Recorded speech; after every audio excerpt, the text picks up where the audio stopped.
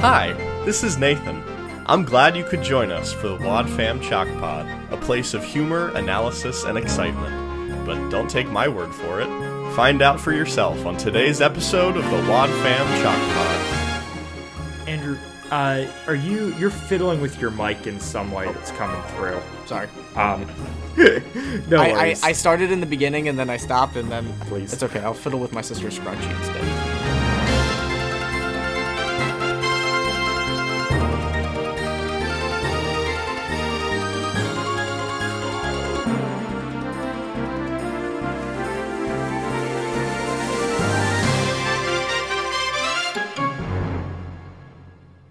Hello and welcome to the Wad Fam Chalk Pod. I'm Dylan Weaver. I'm Andrew Acebo. And we're here to talk about, I don't know, another episode of Adventures in Odyssey. What else do we do? I was gonna say, that seems to be the correct choice. I think that's the only thing we do. Yeah, we're here today to talk about the Veggie Tales. Only No. if you sub to us on Patreon. Actually, if we do make a No. Patreon, I would definitely have that as a goal. No, if we do a Patreon and we do that, we should do 321 321 Penguins Penguins. Oh, for yeah. the Phil Lawler connection. Yes. It must all have some loose connection. Right, exactly. But no, we're talking about episode 293 of Adventures in Odyssey, entitled "A Code of Honor." A pun, as it were. Yes, indeed. This episode aired 2 weeks after the last episode we covered, on December 17th, 1994. Yeah, Yeah. it's a good one. Yeah, it was written and directed by Mr. Paul McCusker. Mm-hmm. Episode 7 on album 22, The Changing Times.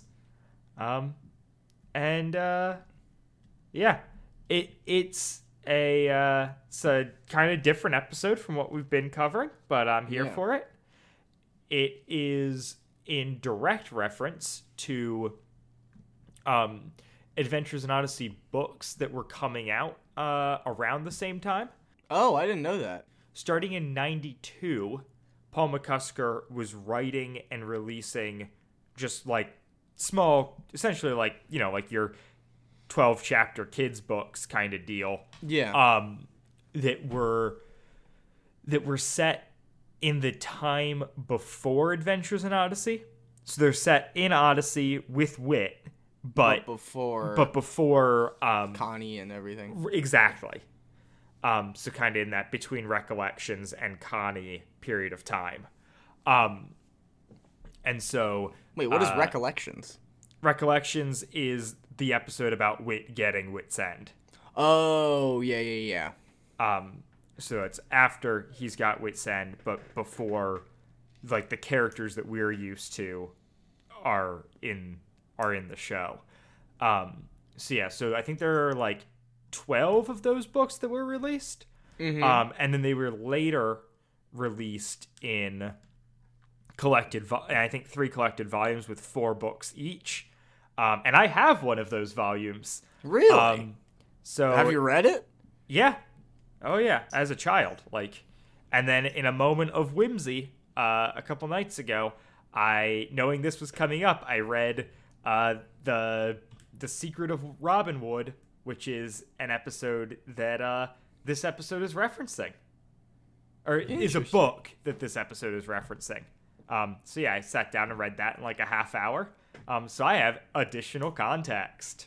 Oh, Look at wow. me. That's awesome. Look Yeah. at you. I'm so proud. I know. It was fun when I was like, wait a second.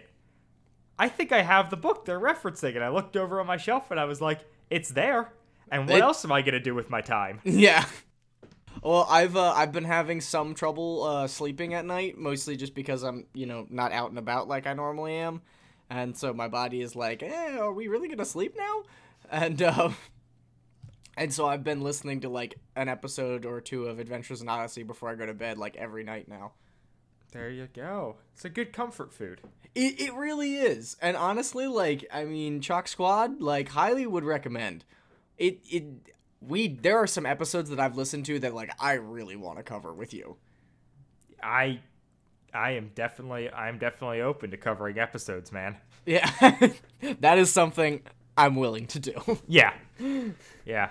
And then our last bit of information, off the top is we do have two new cast members for this episode. In addition to returning Jason, Jack, and Connie, we have Flo Deary as Emma Douglas.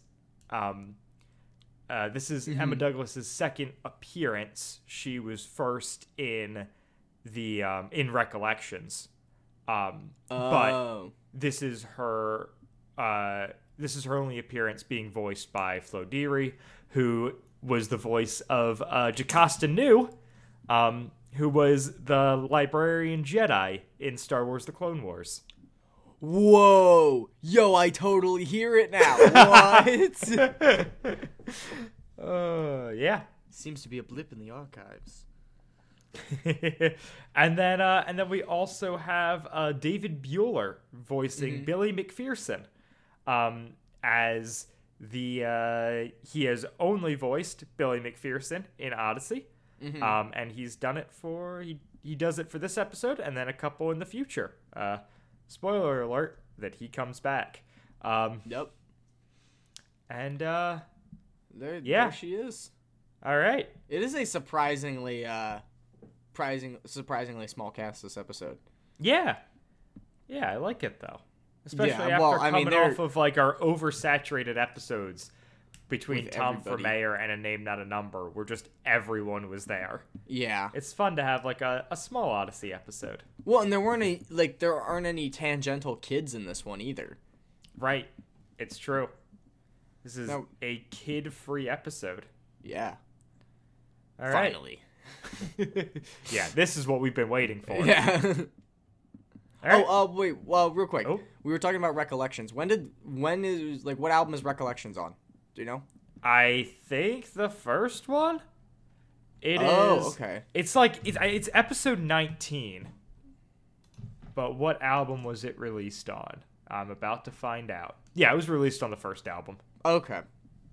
Yep. There you go. But yeah, that is an episode where Tom is telling Connie about the beginnings of Wit's End. Yeah, I need to re-listen to that. I feel like that would be very important for, canonical reasons. Yeah.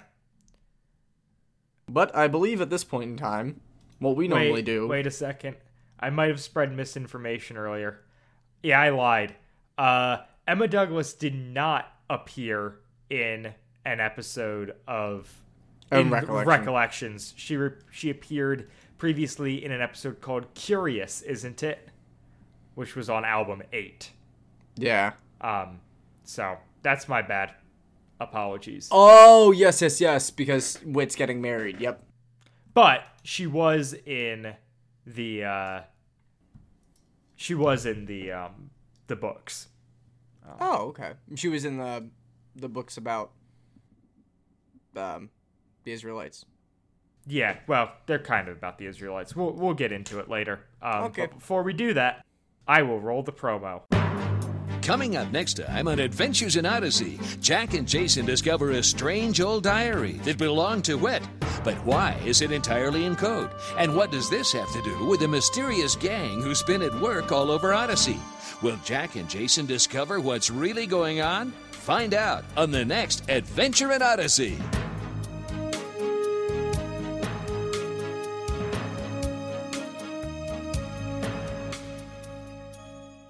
That promo makes it out to be way more of a mystery than what it actually is. Yeah, I was gonna say, it makes it feel like it's gonna be a very suspenseful episode, but this is very much a rainy day in the neighborhood. Things are slow. We found an old book, and now we want to learn more about it. Yeah. Episode. Yeah. It kind of reminds me of the weirdly of the episode where Mitch and Wit are tracking down Rudy Sutton. Yeah. Mm-hmm.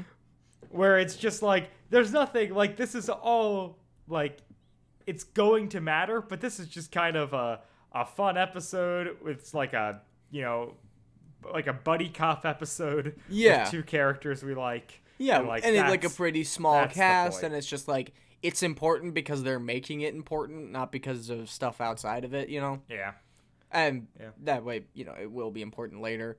But I'm pretty sure the episode kicks off with isn't it Connie and is it Jack talking about crime in Odyssey? No, that's not for quite a while. Are you sure? Yep. Okay.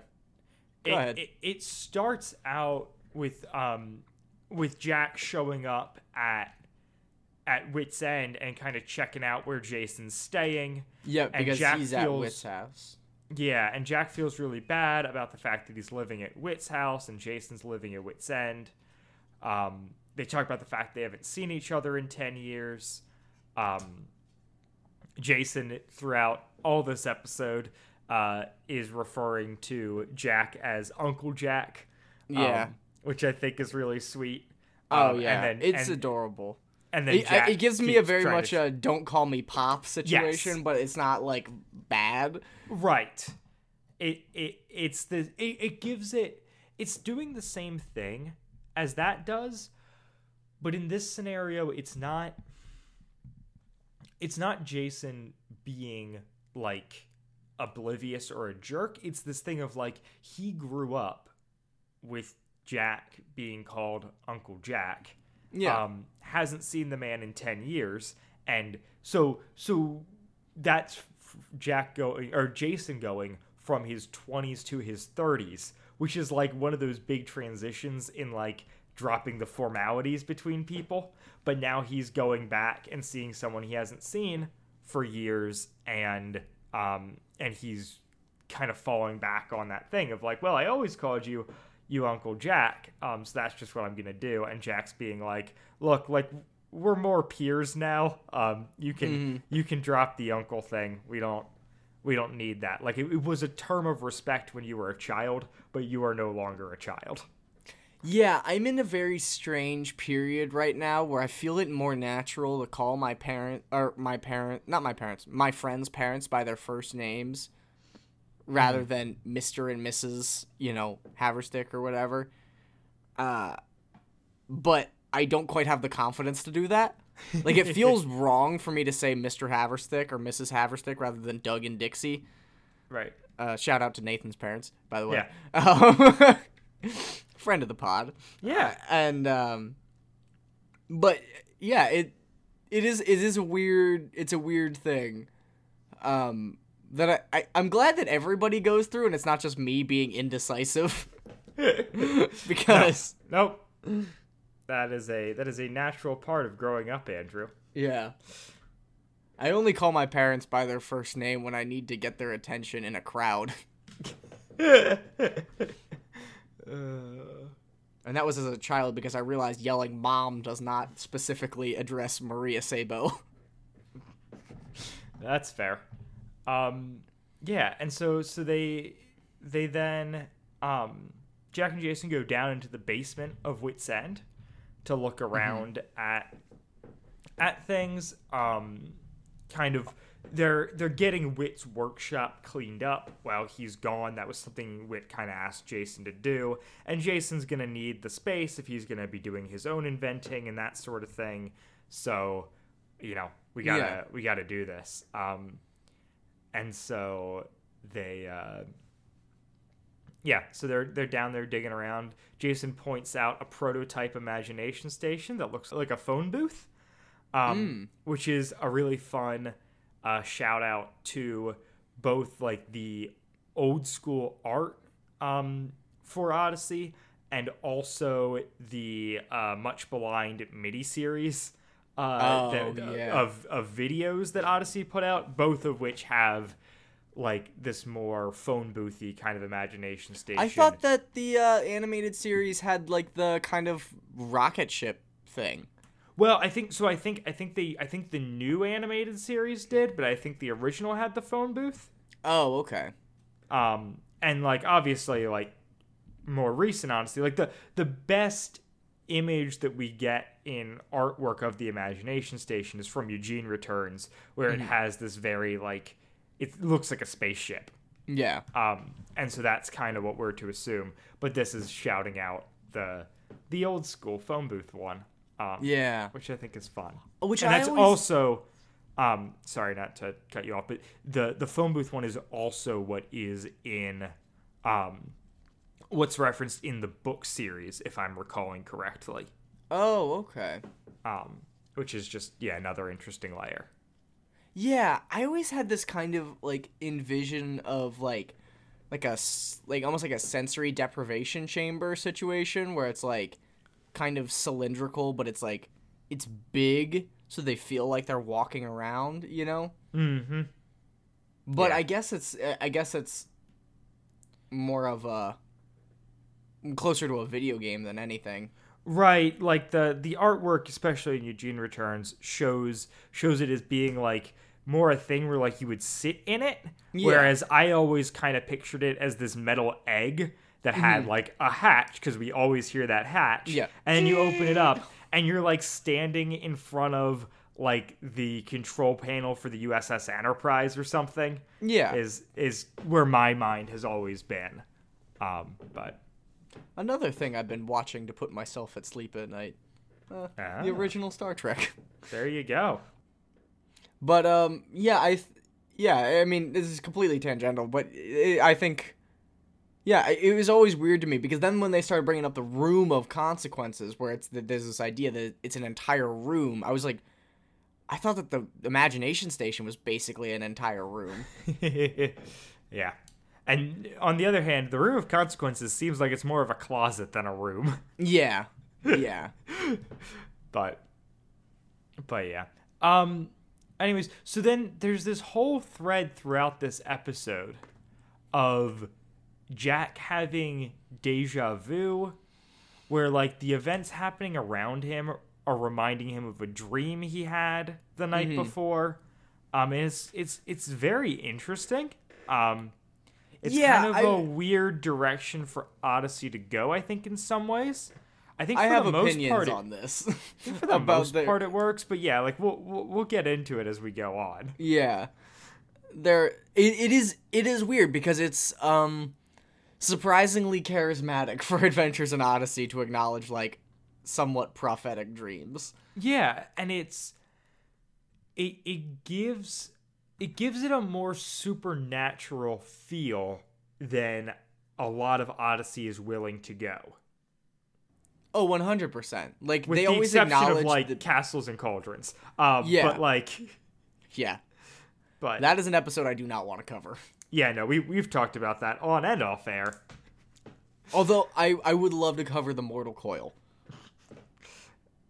Yeah. All right. Maybe. Who knows? Re-listen to it and give it some thought. Okay. I may do that. Anyways, so back to the episode. So the thing that kind of triggers Jack's deja vu here is him seeing this leather-bound book that is, they open it up and it seems to be this kind of ledger. It's written in code, which Jason gets very excited about, and I think is great. He gets so giddy about it, and Jack's like, "Oh, okay." And there is this incredible moment where Jason then jokes to Jack about Whit being a secret agent. Yeah. Which is so funny because Jason knows for a fact that Whit has done secret agenty stuff, and is now just like taking this opportunity to make a funny comment about it at Jack's expense. Is it official that Whit was a secret agent, or he worked with secret agencies? So we talked about, I think officially in the canon of the show he was a secret agent, but like even the last episode, Tasha worked with him. Right, well, yeah, Tasha worked with him, but Jason also made that comment about like making like he and Whit made sure that neither one of them knew what the other was working on. Yeah. Which implies that like, yeah, there's quite a bit going on there.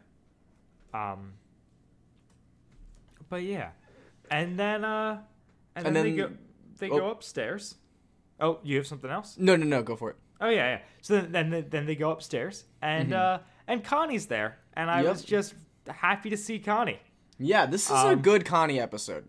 Yeah, she gets, and I think this is emblematic of Odyssey post Wit, but Connie gets gets a little bit more of a front row seat, which makes sense because for Katie Lee, she is now like the senior member of the show. Yeah. Like, it's like her and Will Ryan have been there since essentially the beginning, and now all of the other actors and stuff, now that Hal Smith is gone, are newcomers. Yeah. So I like that she gets to, do a little bit more. And she doesn't do much in this episode, but it's still, I don't know. It feels better than the last couple times Yeah. we've seen Connie. Well, and I think what it is this whole idea of Wit isn't there, and so all these people have to are stepping up to function as Wit within the show.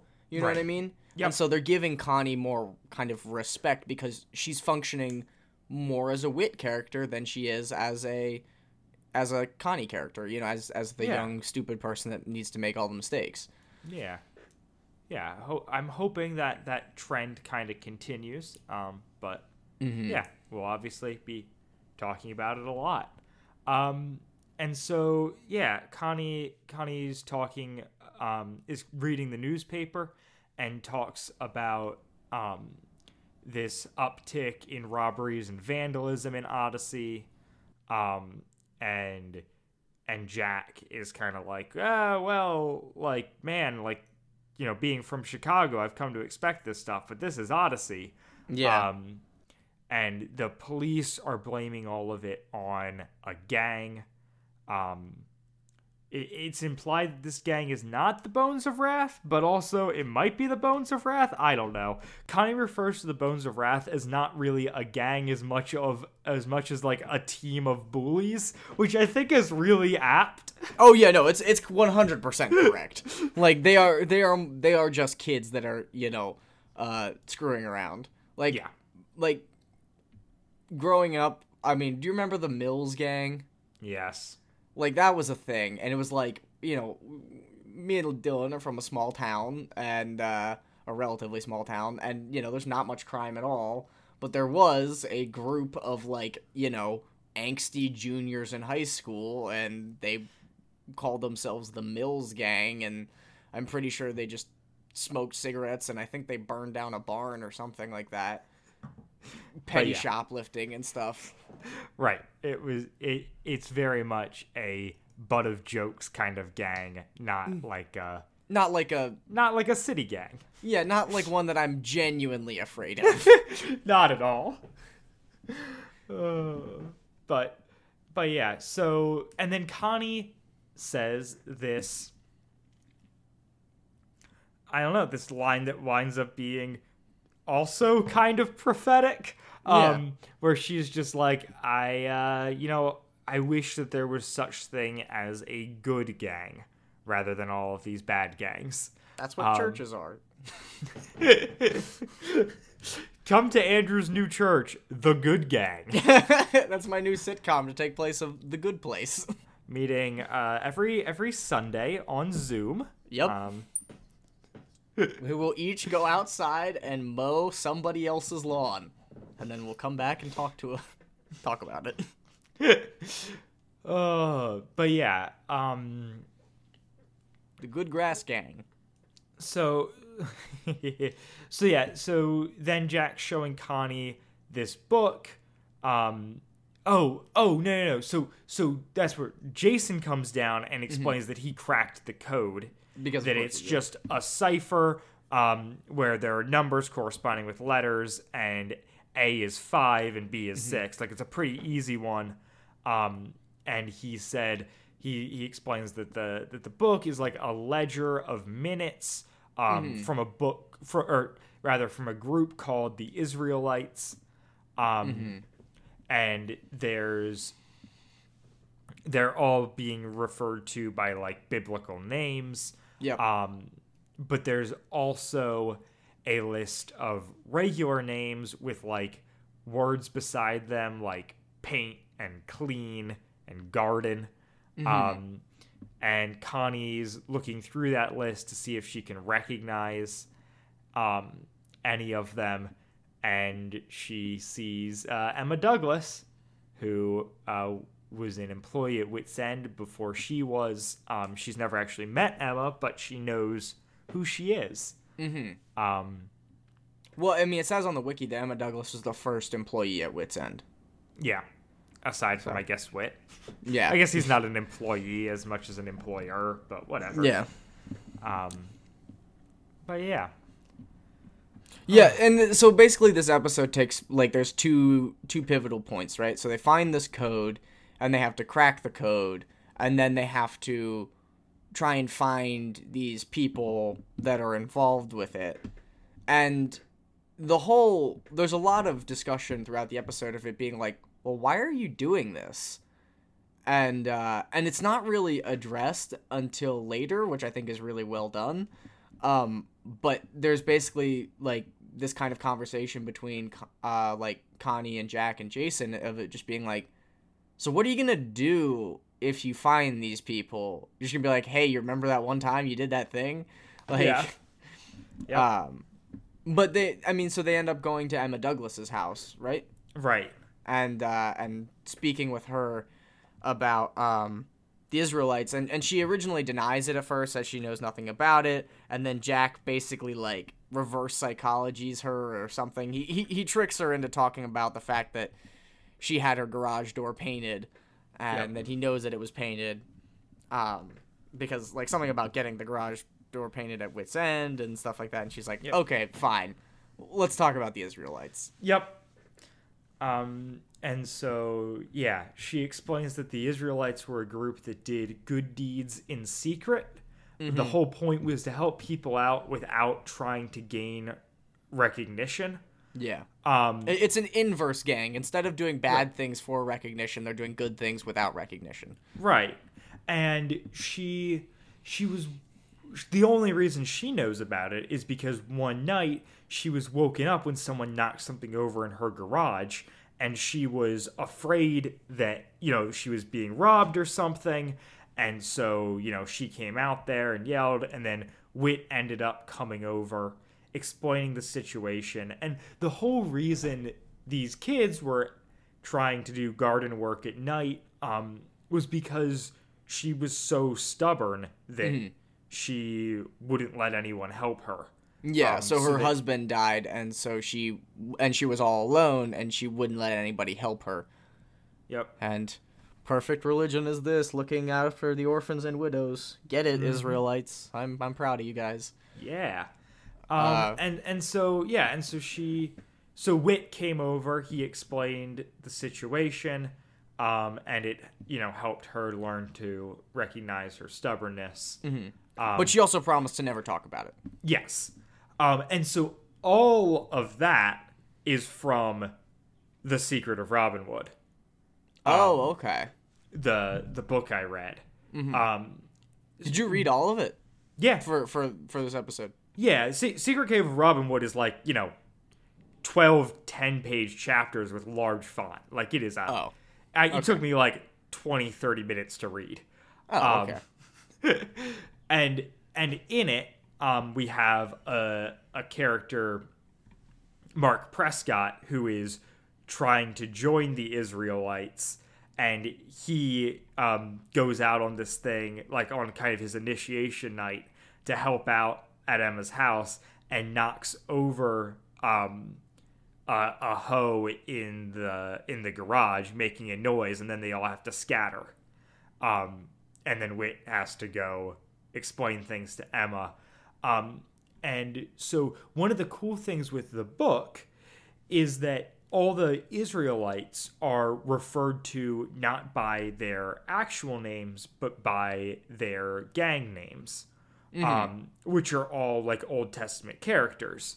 And so the person who goes back after Wade explains the situation, the leader of the group, a kid named Jonathan, or codename Jonathan, goes back to the house and apologizes as the leader of the group because he just feels bad about the whole thing.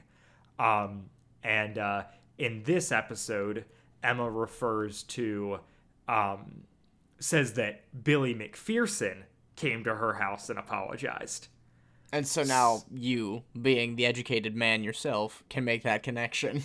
Right. Of like, so Billy was Jonathan. And like, of course, the parents are all like, yeah, it's a small town. Like, we know who these people are. And the kids probably know what their real names are as well. But it's like, you know, in a book being told from the kid Mark Prescott's perspective, he just refers to him as Jonathan.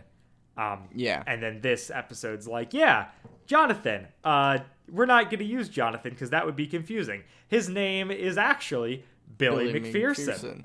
And so then they go to they find Billy McPherson. Yeah. Well, they try to find Billy McPherson, and then they get lost. Jack and Jason get lost. And they, because he lives in, like, Connellsville or something like that. And, they get lost on the way there. They get a pothole, and then they end up going to a service station. Yeah, so there's this whole thing, like, leading up to that where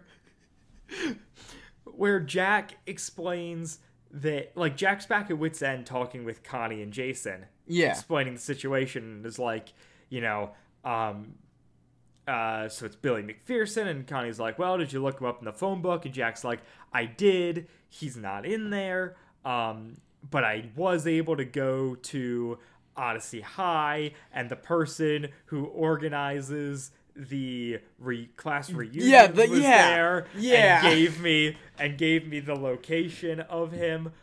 His family moved to Connellsville.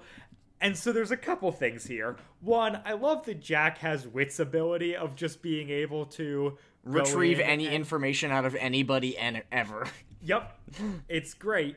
But the other thing is that somehow, because he's in Connellsville, he isn't in the phone book. Yeah. Now let me take a step back for those of you who don't remember phone books. They weren't specific to one town. No. Odyssey is a small area. Connellsville is the nearest place. Yeah.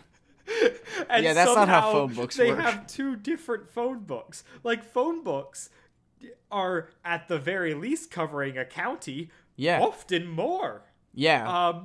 And so I believe growing up we had the Lancaster one, and then we had Lancaster and York. Yeah. But yeah, it's so funny to me that like, whereas Jack, the story could have been Jack looked in the phone book and the address was in Connellsville. But instead they're like, no, he can't find Connellsville in the phone book. So he goes to the high school and someone gives him information for some reason, and that's how he finds it. And I'm like, you guys just made this way more complicated than it had to be, right? Well, exactly. And the whole point is that, like, so they get his address. They accomplish what the phone book does, and they don't even, like, address it much. They just say that that's what happened. Right. Like, yeah. What? Yeah. It's funny. And so,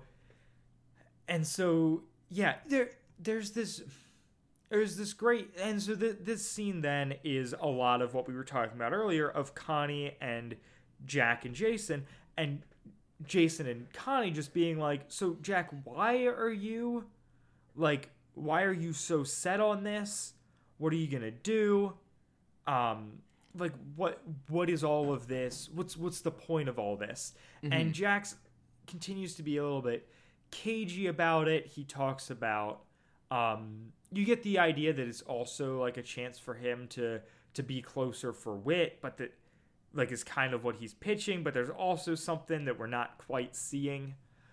He seems convicted about this. We'll say that. Yeah. And the circumstances really don't require conviction. Right. And the thing I love about Jack's character so much is he has a lot of the qualities of Wit, but he is way less confident in himself. Yeah, he's so much more human. he is constantly second guessing himself. He talks about like not wanting to, like, so the reason they go to Emma Douglas is because while they have addresses for everyone else, they at least know who Emma is. And that gives him a starting point because he feels weird about going up to someone and just like saying, hey, like, what do you like? What do you know about this one thing that happened a long time ago? Right. Like, it matters to him that things are like that his intentions are clear and that he is not causing a disruption. And it's part of him being an outsider in Odyssey as well, where he doesn't have the repertoire that Wit did. Well, and I think that we see that very clearly. Like, we talked about this a lot in the Case of the Secret Room, where it was like Wit just waltzes up to anybody and everybody and just gets whatever he wants out of them. Right.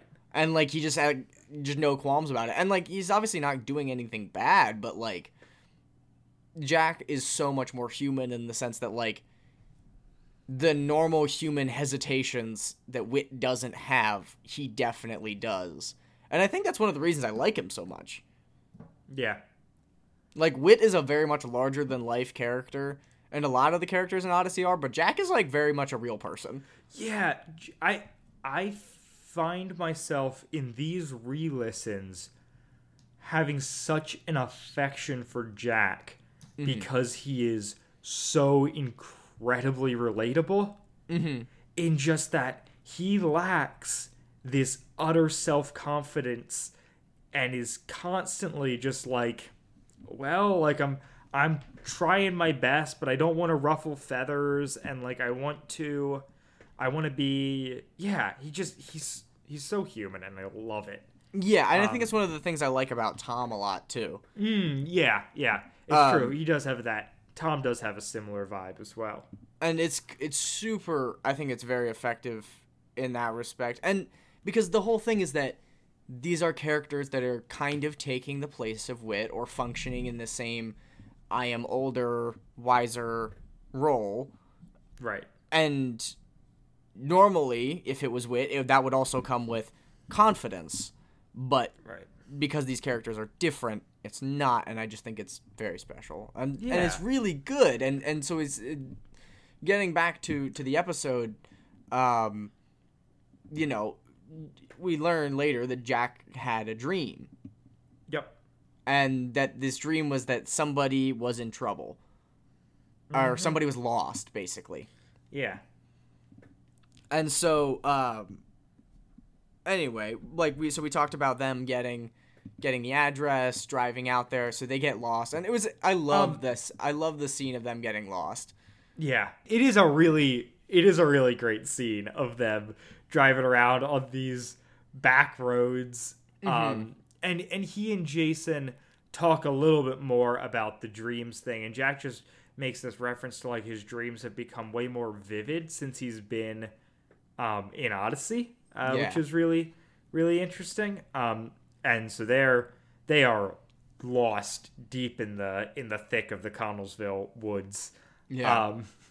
And they're using a map, and that was the thing that kind of blew my mind. I was like, oh yeah, getting an address doesn't mean you know how to get somewhere anymore. Right. Like, even pre-smartphones, like, this is pre-GPS, like... Yeah, and so they're on these back roads with the maps, but the roads are so small that they're not on the map. Yeah. And they pull over to this gas station, and the gas station has handmade maps. Yep. There hasn't been anybody who has taken the time to, like, map out these back roads. Yeah. Which is incredible. We are truly in another land. Yeah. It could be Narnia. We aren't sure. Maybe it's Maris. Oh. I only know what that is because of the ads. That's funny. Because I've never listened to passages. That's going to be a fun series when we do that one, folks. Because Andrew has not heard it. Yep, and Dylan loves it. Anyways, so Jack's filling up the car with gas, and Jason's inside getting directions from this guy, and then Jack walks in, and just has this. He's got that like where like he's starting to he's a thing that Odyssey uses a lot, where he's talking, and then his voice just kind of trails out, and you can tell like that he's like staring at something. Yeah. And the person behind who's working at the gas station, is Billy McPherson. Yeah. So they say that they're looking for the McPhersons. Yeah, Jason says that he's out there looking for the McPhersons, and Yeah. Billy's like, oh, or no, he says that they're going to an address, and like he asks where the road is, and Yeah. the guy is behind the counter is like, oh, that's right around the corner. There's only one family who lives on that road. Mm-hmm. And then Jason's like, oh, we're looking for the McPhersons. He's like, well, why would you want to go to the McPhersons? And then that's where Jack's like, you're a Billy? like that's Yeah. you. Yeah, You're his Billy name. He's like, McPherson. oh, because his voice trails off, and he's like, well, your name tag says Billy. Yep. And I like that Jason doesn't register it and just like keeps going. Yeah. And Jack's like, no. Like, this is the guy we're looking for. Target acquired. Yep. we figured it out. And so Billy yells to Frank, and then they go over to a diner to sit down and talk about things. Man, I miss going to diners. Yeah. The before times were so good, guys. They were. We didn't know what we had. You know, the closest thing I ever came to missing diners this much was when I was in Italy, and I just craved pancakes so bad. I was like, I just want diner food so bad. I'm done with apricots. I need maple syrup right now. But yeah, and what? So they Jack and Jason are then just asking Billy about the Israelites, and he explains that they were, this group of kids who 2 or 3 nights a week went around helping people out. It only lasted for about 2 summers because they became interested in girls at the third summer, which I think is It was fun. hilarious. And then he talks about the fact that he just talks about how great Whit was, how good of a Sunday school teacher he was, and that he hasn't really been going to church anymore. Well, and that's because we didn't touch on it earlier. Emma Douglas also said the same thing about Whit, where she was talking about the Israelites and said, oh, Whit would do anything to make the Bible come alive. And that's basically like, yep, that's like kind of a theme this episode, is that like Whit did this thing to make the Bible come alive. Right. Because, and we didn't really talk about it, but the group, from what Jason and Emma kind of made it sound like, started out as a group, The sort of Bible study almost. Right. Yeah, exactly. Is them maybe like acting out Bible stories and that sort of thing, and then became this like, well, like, let's take what we're learning and put it into practice. Yeah. Yeah. And so that's the kind of gang that I could get involved in, like gang gardening. Yo. Yeah. Dude, they're both. That's how I'm gonna break quarantine, man. I'm gonna break social distancing with my gardening gang. both reading the book and listening to this episode just gave me such a beautiful nostalgia for like that era of being a kid. Oh yeah. And just like, oh man, like these were the sort of things that like ran through my head and were just like this is like everything I wanted. And it rings true to like how good of an idea that is, that like on the surface it seems idea. like, could you like, you would really get kids to like do more chores, but when you turn it into an adventure like Whit did, like you absolutely 100%. get it. And if you're doing it with like friends that you like I mean, Yeah. that's basically what life groups were, Yeah. or what they were supposed to be at least. Yeah. And like, yeah, it's like service becomes so much more fun when you're doing it with people you like. Absolutely. And I just Fun fact: we the Wad Fam Chalk Pod was founded via a service project that me and Dylan did together. yeah, kind of was. But yeah, and it's a true testament to like to McCusker's skill as a writer that he can so well capture that like energy of being a kid and like Yeah. wanting to do all this stuff, because it is we talked last episode about how good like both Lawler and McCusker are at doing these like mysteries and like how impressive a feat that is, but also it is incredible how well everyone like how well just the stuff about being a kid is written. Oh my gosh, yeah, it's so good. And it's actually very interesting to me right now because of the nature of quarantine, I guess. I don't know. I have a lot of younger kids in my neighborhood that I'm not super close with, and just yesterday I was coming home from work and I saw 3 kids that were probably, all of them are in elementary school, at the top of the hill next to my house, and they were gonna race down to the bottom. And like I used to do that all the time with Oh, my yeah. friends. And it was just this like weird thing that like somehow in this situation that feels so distinct from everything that I've ever experienced, there's like, I don't know, some sort of subconscious calling that even people that are completely different than me are feeling to do these things that I did. And I think that the Israelites are similar in that respect. Yeah, very much so. And so, yeah, Jack and Jason decide to give Billy the Israelite Chronicles, this book they found, in a move that I just love so much, that gesture. I love his reaction to it. He was like, Yeah. no, I can't have this. Like, this is important. Like, I shouldn't Right. have this. And they're like, no. And I love that they, like, that even though this was Wit's possession, they never second guess themselves in that. Just with this utter confidence, they're like, we need to give this to this guy, and like Wit's not gonna have an issue with that. Yeah. Like this is the correct play, and like the confidence in that I love after we've had just seen Jack not be confident. Yeah, well, and this kind of leads us into the whole dream part of the episode, which we kind of touched on, which is so this basically is Jack has these reoccurring dreams about is it about the Israelites? I mean, it's about somebody being lost and needing help, and that's for sure. It seems intentionally vague enough, but so at this point they've left Billy and it's just Jack and Jason.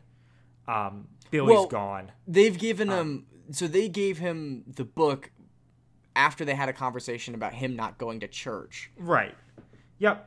And then they kind of have this thing where he's like, you should go back to church. And he's like, you know what? Maybe I will. Right. And then he leaves and goes back to the gas station. And that's when Jason's like, hey, like, Jack, that guy was in your dream, right? Because you knew who he was even before you saw the name tag. Mm-hmm.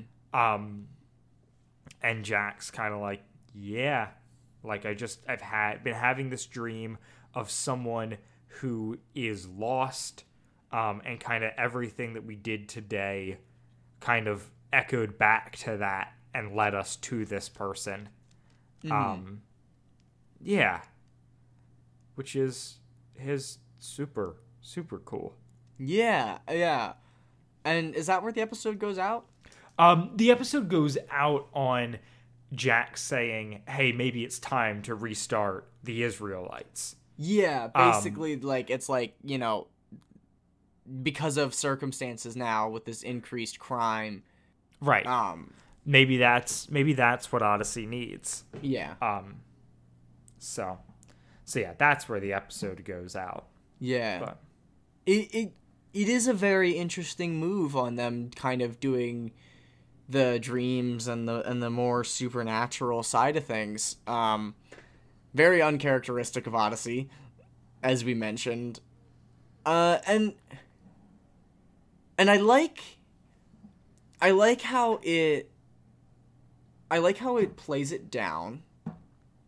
Mm-hmm. But I also I like how it plays it down, not because it's not important, but because Jack is, one, not looking for glory for himself, and two, not super confident and jumping to, it makes him relatable.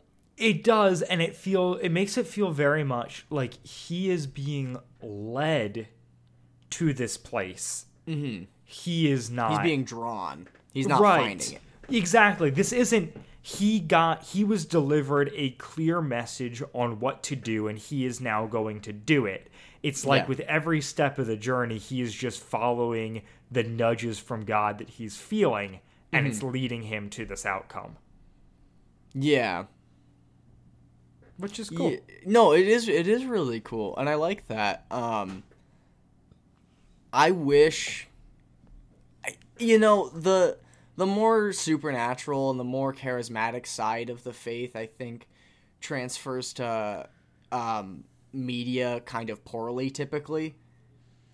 I think that there's a very distinctly part of humanness that is involved with that side of Christianity that I think that oftentimes, if you try and put it in media, it gets distorted, where either they're too confident, or they downplay it completely, or it ends up falling in either extreme more so than I think it ever really shows in real life. And I think that this is actually a decent comparison to kind of feel what it feels like to be drawn by something vague but of God.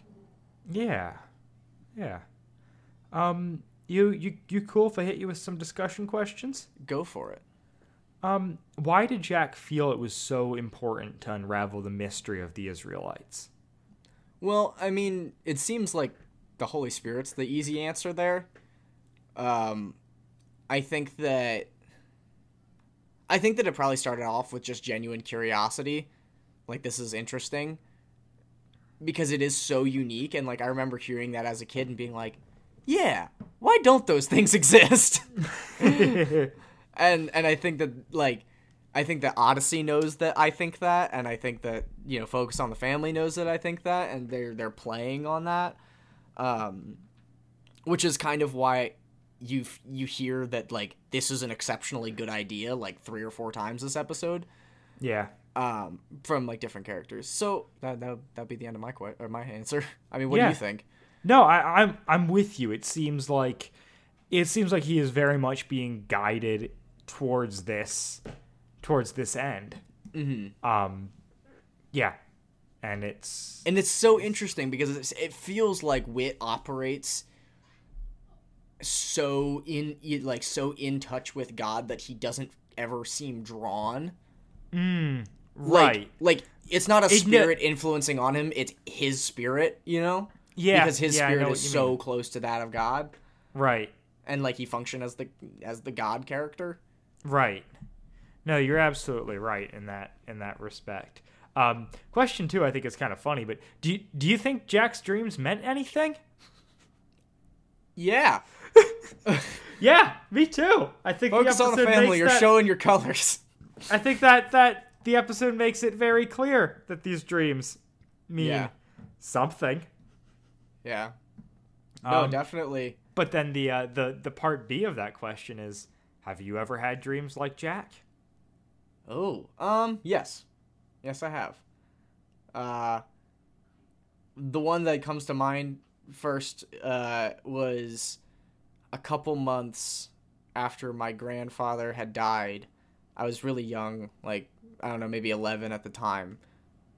And I remember, obviously it was very upsetting, but I just went to bed and I had a dream and it was super vivid, and it was me and my younger sister in the backseat of their car, and he was driving and my grandmother was in the passenger seat in the front, and he just looked back at me and said, like, it's okay, like, I'm good. And just being like, huh, Yeah. one, wasn't looking for that. Two, that's amazing. Like, Yeah. Yeah. for all of the stupid stuff I have done and said in my life, I for some reason have a very sensitive spirit, I guess, in that sense. Like, I find interacting with that to be more normal for me, to have those kinds of feelings and experiences, which is weird. And I don't necessarily know how, because I don't really feel like it's because I'm a super good Christian or anything like that, or like I grind really hard to be like in touch with the heart of God. I mean, it's true that I do. Like, I take my, my Christian walk very seriously, but I think that, like, just as other people have different types of gifts, that has just been something that I've always naturally kind of had experiences with without really wanting them. Right. Yeah. Yeah. Whereas I'll be on the opposite end where I'm like, nope, never have had any dreams like that. I barely have dreams of the normal kind. Exactly. And that's like, yeah. And that is just as good, if not better. Yeah. Well, like, it's not to invalidate anybody's experience. It's just like, yeah, I can happily live in a world where you experience that, like, faith in that way, and I do not. Yeah, like, I don't exactly. I don't think and it's everything needs to be the same to everyone. Mm-hmm. And it's not a hierarchy of faith. No. So. Yeah. And then just, do you think a good gang is a good idea? Yes. And would you like to be a part of the Israelites? As long as gardening's involved, 100%. Yeah. I'm not much into painting, but I'll garden. Yeah, I do. Although gardening by moonlight feels like a terrible idea. Yeah, no, that's fair. I do feel this, which is... Also, how many times do you think they painted something and somebody accidentally touched it?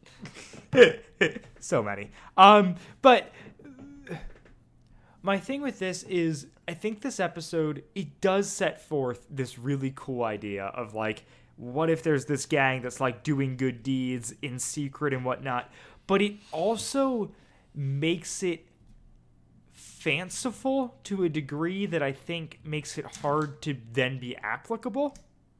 Oh, 100%. Like they're building up this such an idealistic form of, like, well, what if, like, everything, everything perfectly aligned, and, like, we had this group of really close kids with this wise adult mentor who could, like, organize all this stuff, and then, like, we do it in secret in the night, and all of our parents are cool with it and all that, where I'm like... And all of our parents are cool with it.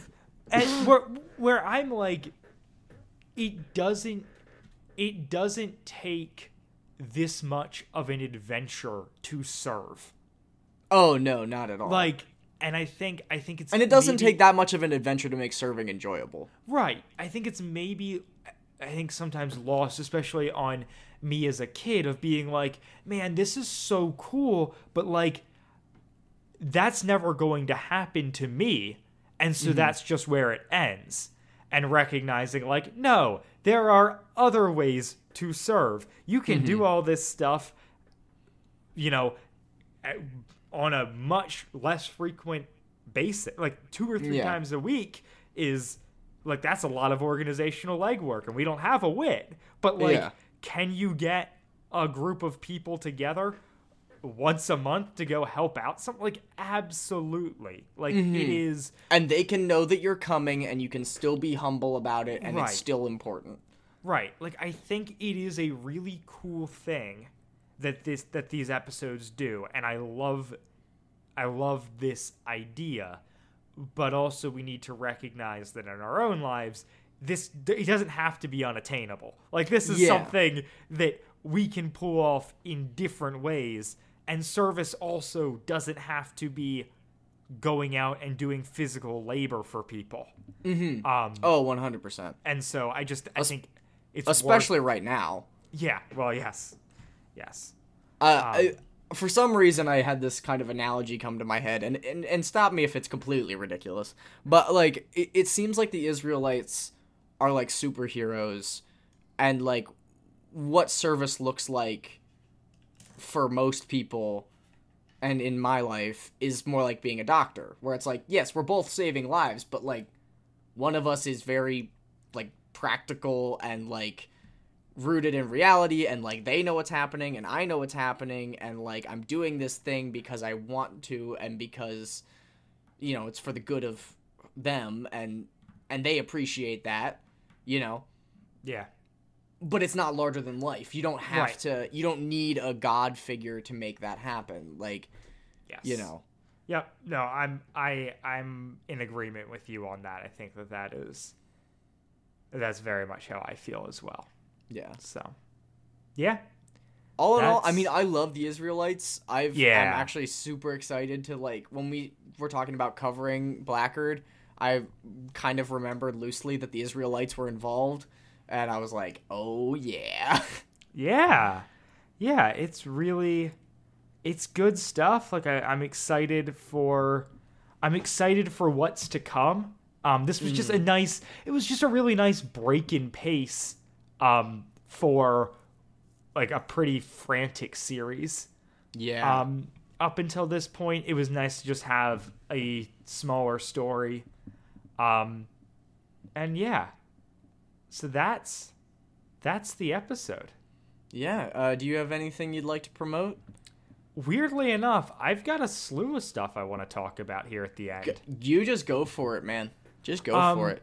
So, big thing off the top, a huge shout out to our continual supporter of this podcast, Mr. Lee of the AIO Wiki. He in this past week reached out with the 1992 to 1998 theme with no words. Really? He got it from hopeful friend of the show, Nathan Hubler. Whoa!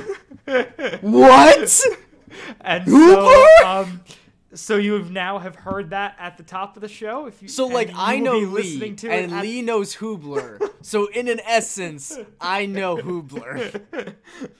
So yeah, you listeners, you will have heard that at the beginning. You'll hear it again here at the end. But yeah, we have the correct theme now. What a hero! Which is so exciting to me. Thank you, Hoobs, and thank you, Lee.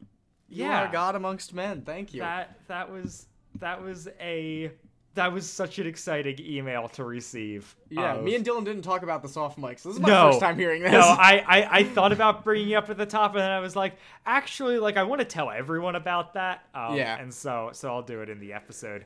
So, yeah, thank you for hearing our pleas and for sending that in. And yeah, Lee responds to please. That was very exciting. So that's not really a plug, just something cool that happened. That I wanted everyone to know about. Did you Venmo him a sheep in exchange? I should. And then additionally, I just recently, last week, put out my spring playlist. So for anybody who's been following the progression of our playlists, or of my playlists rather. This is Dylan doesn't let me get involved in this playlist. No, this is the 5th installment. It's entitled A Bizarre Spring, because that's what it's been. So if you like, I don't know, moody alt rock, go check that out. I'll put a link in the show notes. Listen through it. If you don't like it, never have to listen to it again. Yeah, that's fair. And then finally, a podcast that I enjoy quite a bit, the Unmade podcast, did a experimental episode where they released 15 minutes of one side of a podcast and asked people to fill in the other half of that podcast, however they feel. And I did that, and I made it into the final cut. Wow. So I will be putting that in the description. What was it about? It was just one person talking. It wound up being, I think, mostly about the moon.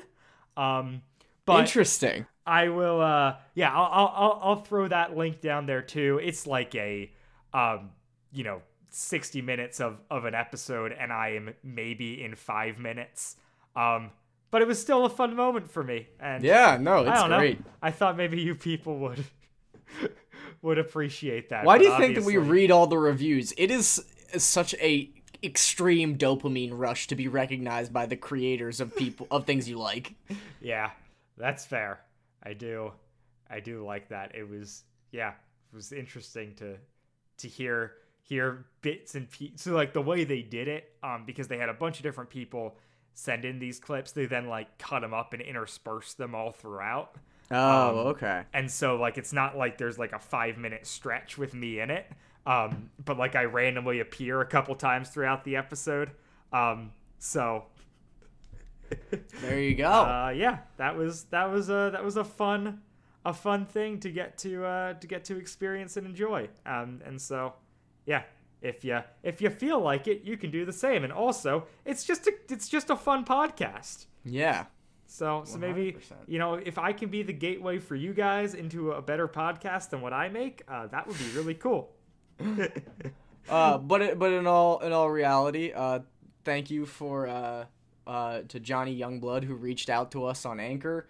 Yes. He sent in some clips. It's only 1:30 here, but it's safe to say that that made my day. Yeah. That was awesome. We always appreciate, the voice memo feature in Anchor is a really fun way. It's not as public as a review, but it is more personal. And yeah, so thank you to Johnny for sending in one of those. And if other people would like to do so, I'd be cool with that as well. Yeah, and it can be comments or it can be questions, like if there's even like requests to cover specific episodes and stuff like that, anything like that. If you've got, I'm going to throw this out here and we'll see what happens, but if you have thoughts about an episode that is upcoming, and you want to drop those in before we cover it, maybe that'll get edited into the episode depending on what happens. So yeah. If you want to do what I did and appear in an episode of a show you like, who knows? Maybe that'll happen. I'll root for you. Dylan, I can tell, is hesitant, but I'll root for you, mysterious person who's anchoring in. Well, yeah. I mean, it'll I will accept listener questions about upcoming episodes or snide comments or that sort of thing. But know that sending something in doesn't necessarily mean you'll be on the show, but I do still like you. Yes. And we do appreciate it greatly. And we do listen to all of them. Yes.